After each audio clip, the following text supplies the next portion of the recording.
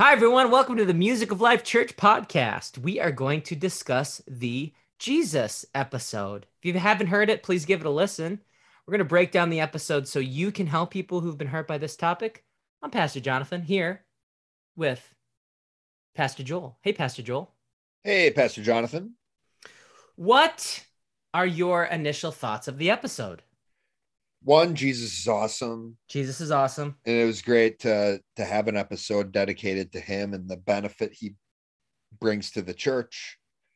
And two, I can definitely see now why we waited to talk about him. That especially in light of the focus we brought to that episode fit with this season so well, not only what the benefit of the church is, but also going back to the church versus business episode. I think we definitely connected a lot of dots between this episode and that episode that started the season off. Yeah, it's amazing. What about you, PJ? Is there anything that this episode got you thinking about? Yeah, this is definitely connected with my own personal experience of pastors. And okay. So when I was first learning about what it meant to be a pastor, or when I was actually identified as a pastor at a home church that you and I were a part of. Right. And I was not happy about this. I was not happy because the two pastors that I had that were the most influential over my life, one was on the strict side, was seen as the CEO. Okay. He, was more of a boss, more of a bully. He would hear very personal information about the people at his church and in certain meetings, and then would share that information or use that information kind of against those people if they were out of line. So, but he would refuse himself to share a lot of personal information. So that pastor was like a CEO. So that was kind of rolling around in my brain. Now, I don't want to be a CEO in a company. I don't want to be a bully. I don't really consider myself that ambitious, nor do I want to just walk around hurting people. So in my brain, there was, one type of pastor who hurts people. So when someone says you're a pastor, you're immediately thinking, no, I'm not. I'm not like the CEO. Yeah, I don't want to be the CEO. Right, exactly. I don't want to be the bully. Yeah, I don't want to be the CEO in a company. Okay. Because that's what a church was in my eyes. Well, and then flipping all the way to the other side is, the buddy Christ side. Yeah. To make you feel good, I had another pastor who was an enabler. So there were a lot of issues and a lot of circumstances that were going on. And because he was actually a part of the church with the bully pastor, the CEO pastor, he didn't want to be like that CEO bully pastor. That maybe why he went all the way to the other side of the spectrum. I think so. And that kind of became the mission of that pastor. Now, that pastor and myself were both a part of, we were both under that CEO's leadership, and we left to go, I left with him, and he kind of became my full-fledged pastor. But the mission of that church became, we don't want to hurt you. Okay. So it was a safe place for people who'd been hurt by church, but there wasn't a lot of healing that took place. And as we know, hurt people. Yeah. We know that saying. Right. And so in effort to not hurt people were really hurt. And it was a lot of people's last go at being a part of the church. They were going to give this church kind of one last shot. Yeah. And a lot of my friends were a part of it. And now very few of them are actually involved with church, and very few of these people actually believe in God at all.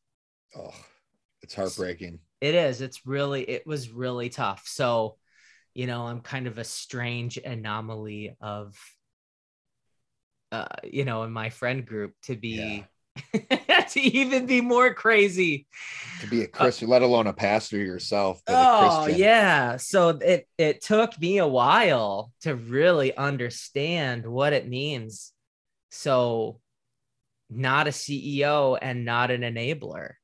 And this is a great time, PJ. Can you give us an overview of these two sides as it relates to Jesus? Yeah. I mean, it's really taking what you just shared in your own story and attributing those traits to Jesus. So we either see Jesus as this boss bully who it's his job to convict you of your sin and to show you where you're wrong and to judge you, or it's his job just to completely hinder you from feeling any pain at all. Yeah. So we call it, the CEO or the bully versus Buddy Christ or the enabler. There you go. And so what helped me heal was doing kind of what you did, which was, that's not being a pastor. I get that those people call themselves pastors. I get that those people will say that they are leading, I'm saying quote with quotes around it, leading churches. But one of the things that's benefited and helped me heal is really identifying which churches are actually running like businesses. So instead of saying that's a church, I will say that is a religious organization at times. Yeah. Okay. So instead of going, why am I getting mad? I know that they call themselves a church, but this is run like a business. This is really to gain resources to do these even good things. Right. So I can keep the word church as something that's positive for me. The same thing that's true with these pastors is, instead of going, I know that they have the title of a pastor, I can consider people bosses. Yeah. I can call them bosses. I could call them religious authorities. Yep. So that's where it's, when we're helping people who've been hurt by church, I don't want to not be called a pastor. I want to be called a pastor. That's for the benefit of other people, that they consider me a pastor. They consider us pastors. So I could just say, okay, you know what? No one call me pastor anymore. That will help you. Everyone call me shepherd, call me Shepherd Jonathan. And that could work for a season, but still, I think there's more of a benefit to repairing or healing and having the right definition for what a pastor is, and then taking all of those attributes of the bullies and the CEOs and the enablers off of the pastor tree. Instead of not using the word pastor anymore, and just because ultimately long-term you end up enabling the person to still have a negative emotion and a wrong definition behind the word pastor. So when anyone introduces themselves as pastor, they go, I don't trust them. I don't like them. I don't want to have anything to do with it. It's like, no, I'm fine calling people pastor now because it's been repaired. Yeah. And it really goes back to, what kind of pastor are you? And I loved what you said in the episode about, we're getting a glimpse into the view of being a husband. Yeah. And what these guys are like as, husbands, are oftentimes, and Pastor Patty, who's a woman at Music of Life Church Appleton, has definitely helped me understand all of these strategies that males have in order to be happy. The pastor will use that same strategy towards their flock. And so she helped me see that actually the way that someone pastors shows that pastor's confidence in who God's made them to be. Oh, wow. Is he pastoring to abuse the flock? Is it like being that bully, that boss? Is he trying to make everyone feel comfortable, or, not bringing any tension? Or is he trying to be comfortable? Is he looking for a bunch of affirmation from the flock? Is he, very ambitious? Is he trying to build this kingdom and do a list of and a bunch of things and make a bunch of things happen? Or is he trying to help the flock become who the flock is supposed to be. Well, that's treating great. God's flock as it is God's flock. And these pastors have a role in helping that flock become something that's beneficial, which again, I'm really proud and excited to have Pastor Patty, a woman, pastoring alongside of Pastor Simon and I, to help us get that perspective so that this whole pastorship doesn't turn into a dumb boys club. Right. Well, what was it?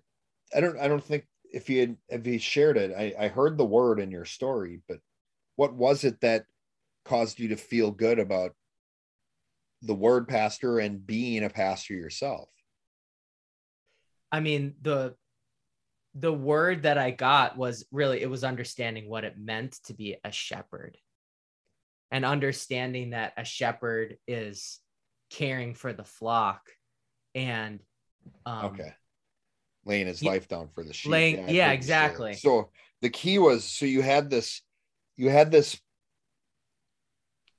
dichotomy of what a pastor was. It's either a bully or an enabler. And it wasn't until you got the right definition to a pastor, until you started the repair of what that meant for you, and also the emotion you had attached to the responsibility of being a pastor. And that was recognizing a pastor as a shepherd. Right. It's not a bully, it's not an enabler, it's a shepherd. And that would be the conjunctive answer, right? That's the narrow path. Absolutely. You have the strict, the limitation side is the bully, the freedom side is the enabler. The truth, the conjunctive, is a pastor is a shepherd who cares for his sheep, cares for the flock. That's such a great story. And it just reminds me once again of like the thing you and I have learned this recently, I don't know, the last couple of years, that mental health starts with definitions. Yeah. These areas in our life that we have contradictions, that we're depressed, that we're anxious, something in our brain and our thought process with some words has gone wrong. The programming in our brain, which is made up of words, which are made up of definitions and emotions, has gone wacky. Yep. And we can start repairing that. And it starts with definition. So when you first were taught, well, a pastor's a shepherd, that didn't immediately make you feel good about it. Right. But it started to make sense. It made more sense than the other two options you were given. Yep. And then the more you stepped into that, it increased the emotion to what it meant to be a pastor, which then as a result, the word pastor has a smiley face in it in your brain now. Bingo. Not only for yourself and being able to carry that burden with you, but in other pastors you see. And so when I hear that Jesus is the shepherd, or Jesus is supposed to pastor us, it doesn't make me feel shepherd, right? Yeah. Then it gives me a little, really the key into what it is that I'm supposed to do in relation to the flock that God wants me to care for. Is I, as a shepherd, am supposed to lead people to the good shepherd, who in turn leads people to the Father. It's like we're all just trying to do the same thing. It's like I am trying to walk with people. I'm not abusing them by lording over them or damaging them or getting them to do what I want them to do, nor am I just letting them walk off a cliff and hurt themselves. Right. I'm stepping in to confront and address these issues where people can get hurt in a way that's caring. So we can see a person's doctrine on marriage based on how they pastor a church. We can also see a person's doctrine of Jesus and how they pastor a church. When we see people pastor, no matter how they're pastoring, it is a representation of that person's belief about who Jesus is and how he led people. So one of the amazing, I think one of the amazing things to ask the sheep in a church or the members in a church is to ask them, how do you feel when your pastor confronts you? Because a shepherd ought to help you feel like they care for you when they confront you. That's a really good measure, really good proof of someone being a great pastor. You have to confront, and when you confront, is their response to feel like they cared, that you're caring for them, because that's the way to show it. There's only one objective way to show that you do care for the flock, and it's to address things that might make other people feel tweaky. Yep. It is the pastor's a benefit to the church, in that it is another vessel for the church to hear from God. And Jesus was the ultimate example of that. Yeah. And emptying himself and being a vessel for the Father to work through. Yeah. And shepherds are supposed to do the same thing to their sheep, pastors to their people. On the topic of tweakiness, here's what I was saying in What the Flock that I wanted to ask you about.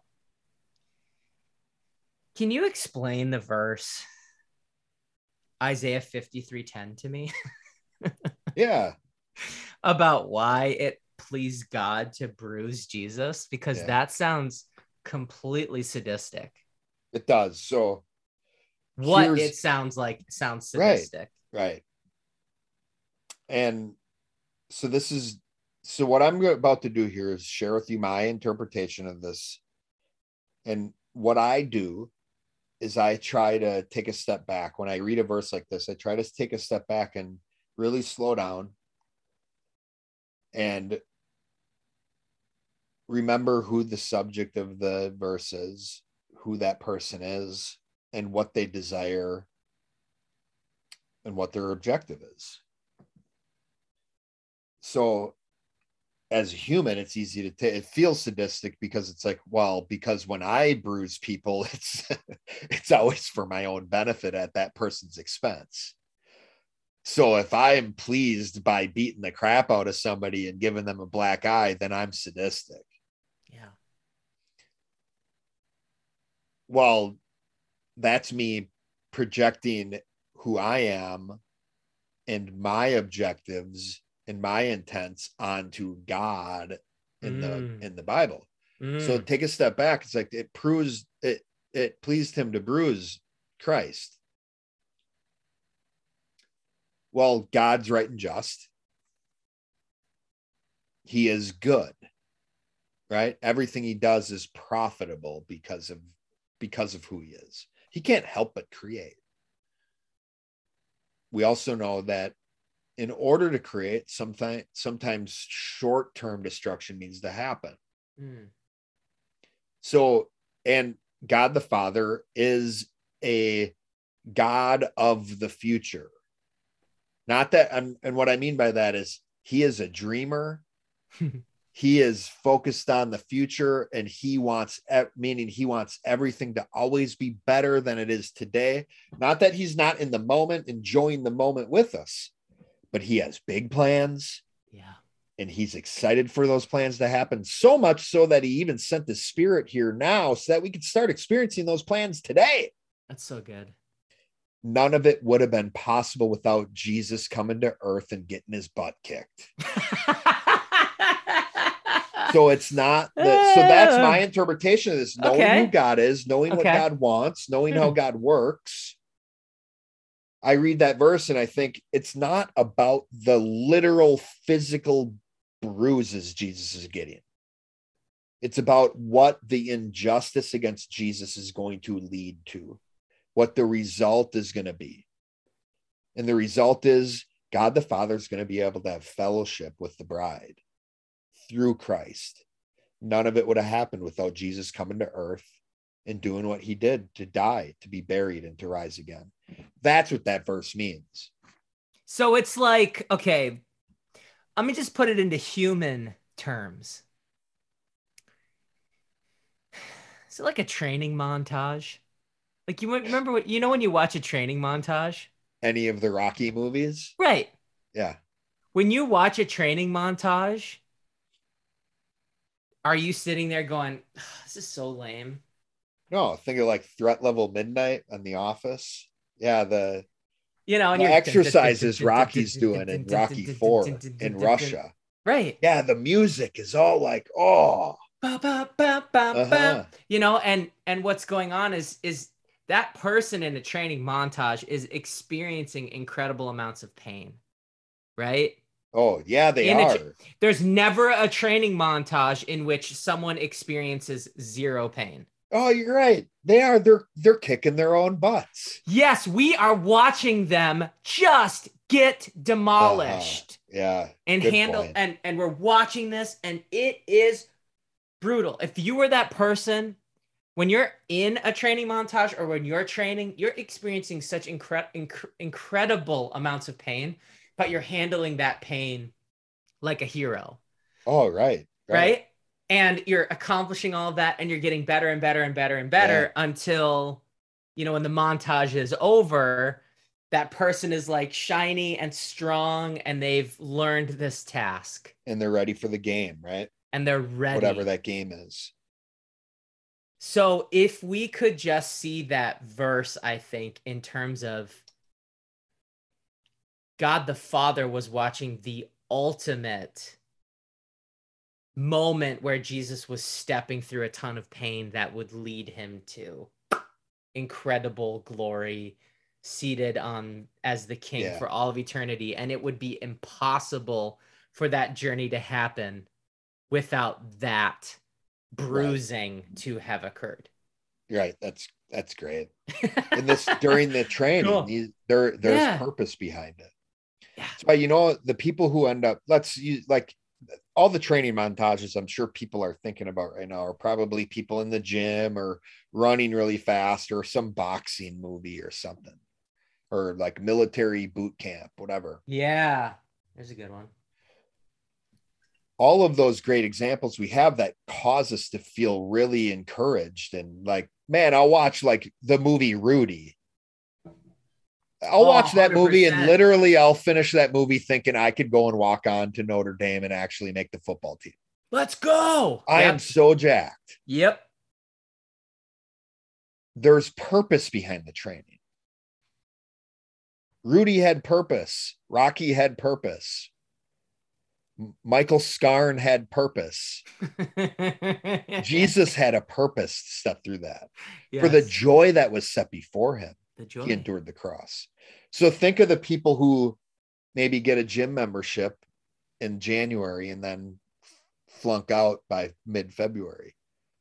Why are you going to the gym? Well, I just want to, because I want to be healthier. Maybe that's too abstract of a purpose. Like what are you going towards? What is the objective measure you have that your training was worth it and was valuable? Nice. You think of all these, that's why we suffer through the pain, because the benefit we're going to receive at the other end of this training is greater than the pain we're experiencing during the training. Amazing. That's how much Jesus loves us. That's how much he cares about the church. He went through what he did, knowing that the benefit he would get at the end of all this is greater than the suffering he had to deal with. So we as leaders, we want to be helping people find a reason and a benefit for them that is worth walking through all of the pain and the difficulty and all of the tweakiness, but that it's worth it. Right. So no wonder when the only answer we can give people is get saved so you don't go to hell. Yeah. Or avoiding hell. Yeah. There you go.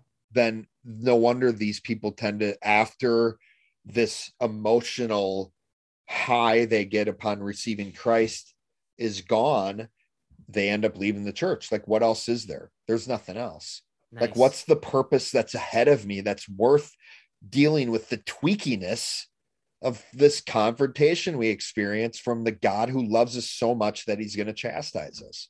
What is worth all of that? Oh, living the life of fellowship and of joy that we experience when we empty ourselves and allow the Holy Spirit to work through us far surpasses the tension and the tweakiness we experience during the training we get from God. And the tweakiness then shows us that we're on the right path. Right. So you're experiencing things and what was your tweakiness today? You know, Yeah. you're going to be asking people, what was the tweaky thing that happened to you today that made you go, ooh, that? Yep. And then you go, all right, now we're walking the path. Our response to the tweakiness shows us what it is that we believe. Man, this episode really went somewhere. This is so fun. Oh man, thank you, PJ. This has been just incredible. Praise the Lord, right? Praise Jesus. It's like we're talking about this stuff because of the example he set for us, and man, this is fun. Yeah, dude, it is. It's so much fun. It is so much fun. Yeah. Wow. Training montage. That blew my mind. Yeah, it was. That's a good word, PJ. Thanks, man. Yeah, I just praise the Lord. It's great. This is so that's fun. From God. That's from God. Yeah, it's so and fun. That's the key, because it's like that's also the key to us continuing to grow. We can get to the point where the training, not only are we able to suffer through it because of this great thing out in front of us, the purpose that it is that's set before us is why we're doing the training. But then the more we experience the benefit of the training, the more we're willing to take that backward step again and go through it more. Bingo. Suffer more. Bingo. Because as we suffer more, the benefit is going to be greater and greater and greater. So these montages, like the training becomes harder. Why? Because my purpose is greater. That's right. The more I experience that and enjoy it, the more that emotion, that positive emotion transfers onto the training itself. Not that Jesus was smiling and experiencing a ton of happy chemicals while he's on the cross getting his butt kicked. But there was this hope he had that made all of that worth it. There was joy set before him. It was. In the midst of all of that, there is joy. It's like literally, he's on the cross, and it is like there's this picture in front of him about what he is going to achieve. Yep. What he's doing, what is all this for? I know. I know what all this is for, and that's why I'm able to step into this. Yeah, for anyone who needs a challenge, that is epic. My wife Morgan, I know that you, Pastor Joel, you guys need challenges. Right. So this whole idea of what is worth it is the challenge. Yeah. What's worth it to do this thing? Yep. And I've seen you read certain verses, and you're like, one of your verses that I feel like you love is the follow Christ as I follow him. Yep. To imitate be me able as I imitate Christ. To be able to say that is like this humongous, like what's worth it? It's worth it for you to be able to say to someone, as I follow Christ, follow me. And then the Hezekiah prayer, when he tells God the Father, I walked before you in truth and with a perfect heart. Are you kidding me? I want to be able to say that in a prayer to God. Nice. When I'm referencing why I think I've merited whatever I'm asking for, to be able to, with integrity, say to God, I walked before you in truth and with a perfect heart. Do this thing for me. Yeah. Woo! That's incredible. That is bold. Yes, bold, it bold. is. Oh, awesome. Well, let's start closing. Let's start landing this plane. I'd like to take a look at the 3 categories of people that we cover related to their self-esteem, Pastor Joel. All right. Well, we have the low self-esteem perspective. These are the people we feel sorry for. Another way you could say it, we have compassion on them, right? Yes. We pity them. You know what? The people who get so frustrated at you, like, don't pity me. Yes. Are actually showing that whatever that area is, they're in a low self-esteem. Oh, snap. It's like, because if I'm a high self-esteem, I want you to pity me in the areas where I need my pain bore. You feel bad for me. You have pity on me. thank you. You're benefiting me. It's a gift. Nice. But I say that to say, once again, I do this periodically where I want to make sure what we're saying here is we have compassion on these people, not we think they're bad people. Nice.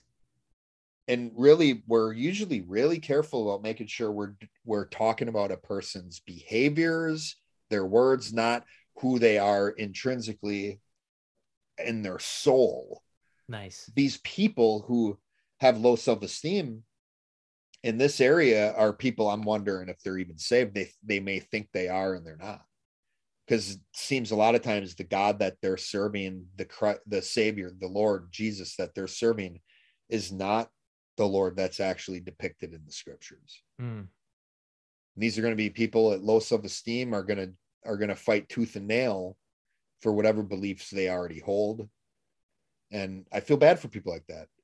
Being in pride it's a tough position to be in, and finding all these rationalizations why, Jesus would just let me do whatever I want because it feels good to me is not the Savior that I read. The mid self-esteem are people who they'll walk out of a church because they know a CEO and a pastor shouldn't be the same thing. Maybe these people are searching for a person to actually care for them. And they're sick of being in a place where every week they're not seeing Christ through the person at the pulpit like they should be. And the high self-esteem are people who know who Jesus is. They know how to share Jesus the right way, including helping other people embrace the benefits that they themselves are embracing as it relates to ultimately fellowship with God the Father through Christ and fellowship with their church community through Christ. Awesome. Which leads to the ultimate answer. Can you remind us what the ultimate answer is, Pastor Joel? Yeah, Jesus's greatest desire and the big picture benefit he brings to the church is to connect you to the Father on a day-to-day basis.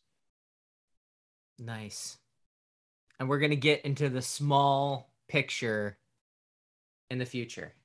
Yeah, the next episode will cover the specific things he does in order and things he benefits the church in order to accomplish this main benefit he wants to give. Amazing. Well, thank you, Pastor Joel. Thank you to everyone who's listening. This has been the Music of Life Church podcast. If you have any questions or comments, or you'd like to hear a certain topic, please let us know. We'll see you next time.